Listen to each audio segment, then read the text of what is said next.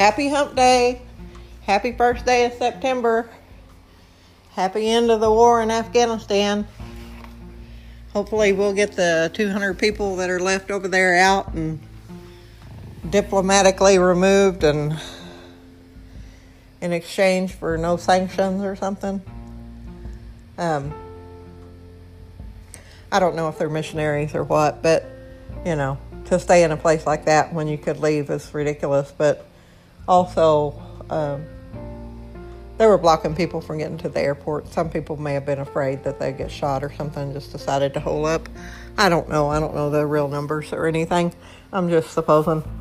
The weather is really nice today. It's mid-80s, and it's fall weather. My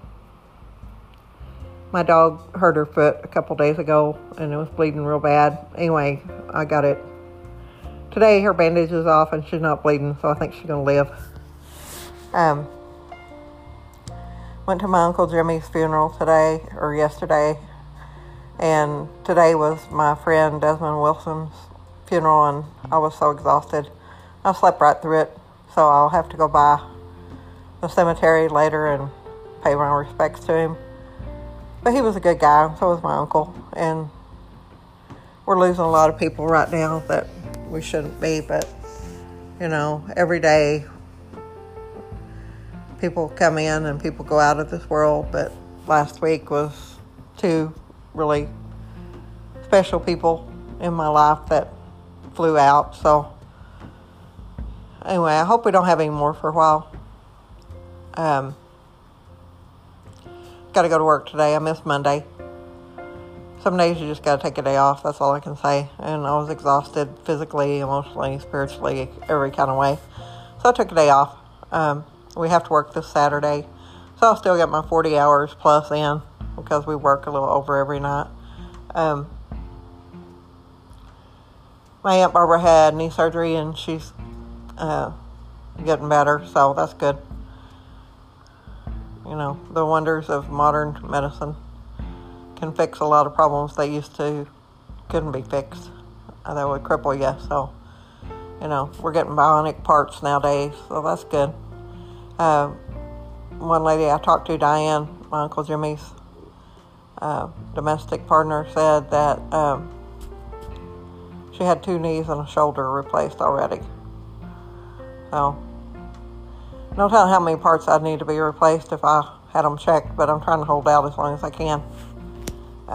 My knees and elbows and shoulders and everything come and go at will. I take anti-inflammatory medicine, really a herbal remedy to take care of that, and it helps a lot, but eventually they wear out. So, I'll stretch it out as long as I can. But one of these days, it'll probably happen. They're getting new kind of joints now. They make a new hip joint now that allows you to get into positions you couldn't get into earlier with the old hips. So that's good. You can be more mobile. And they're having a news briefing. About half or 3/4 of New Orleans is still out of electricity. Energy is working as fast as they can to get electricity back on down there.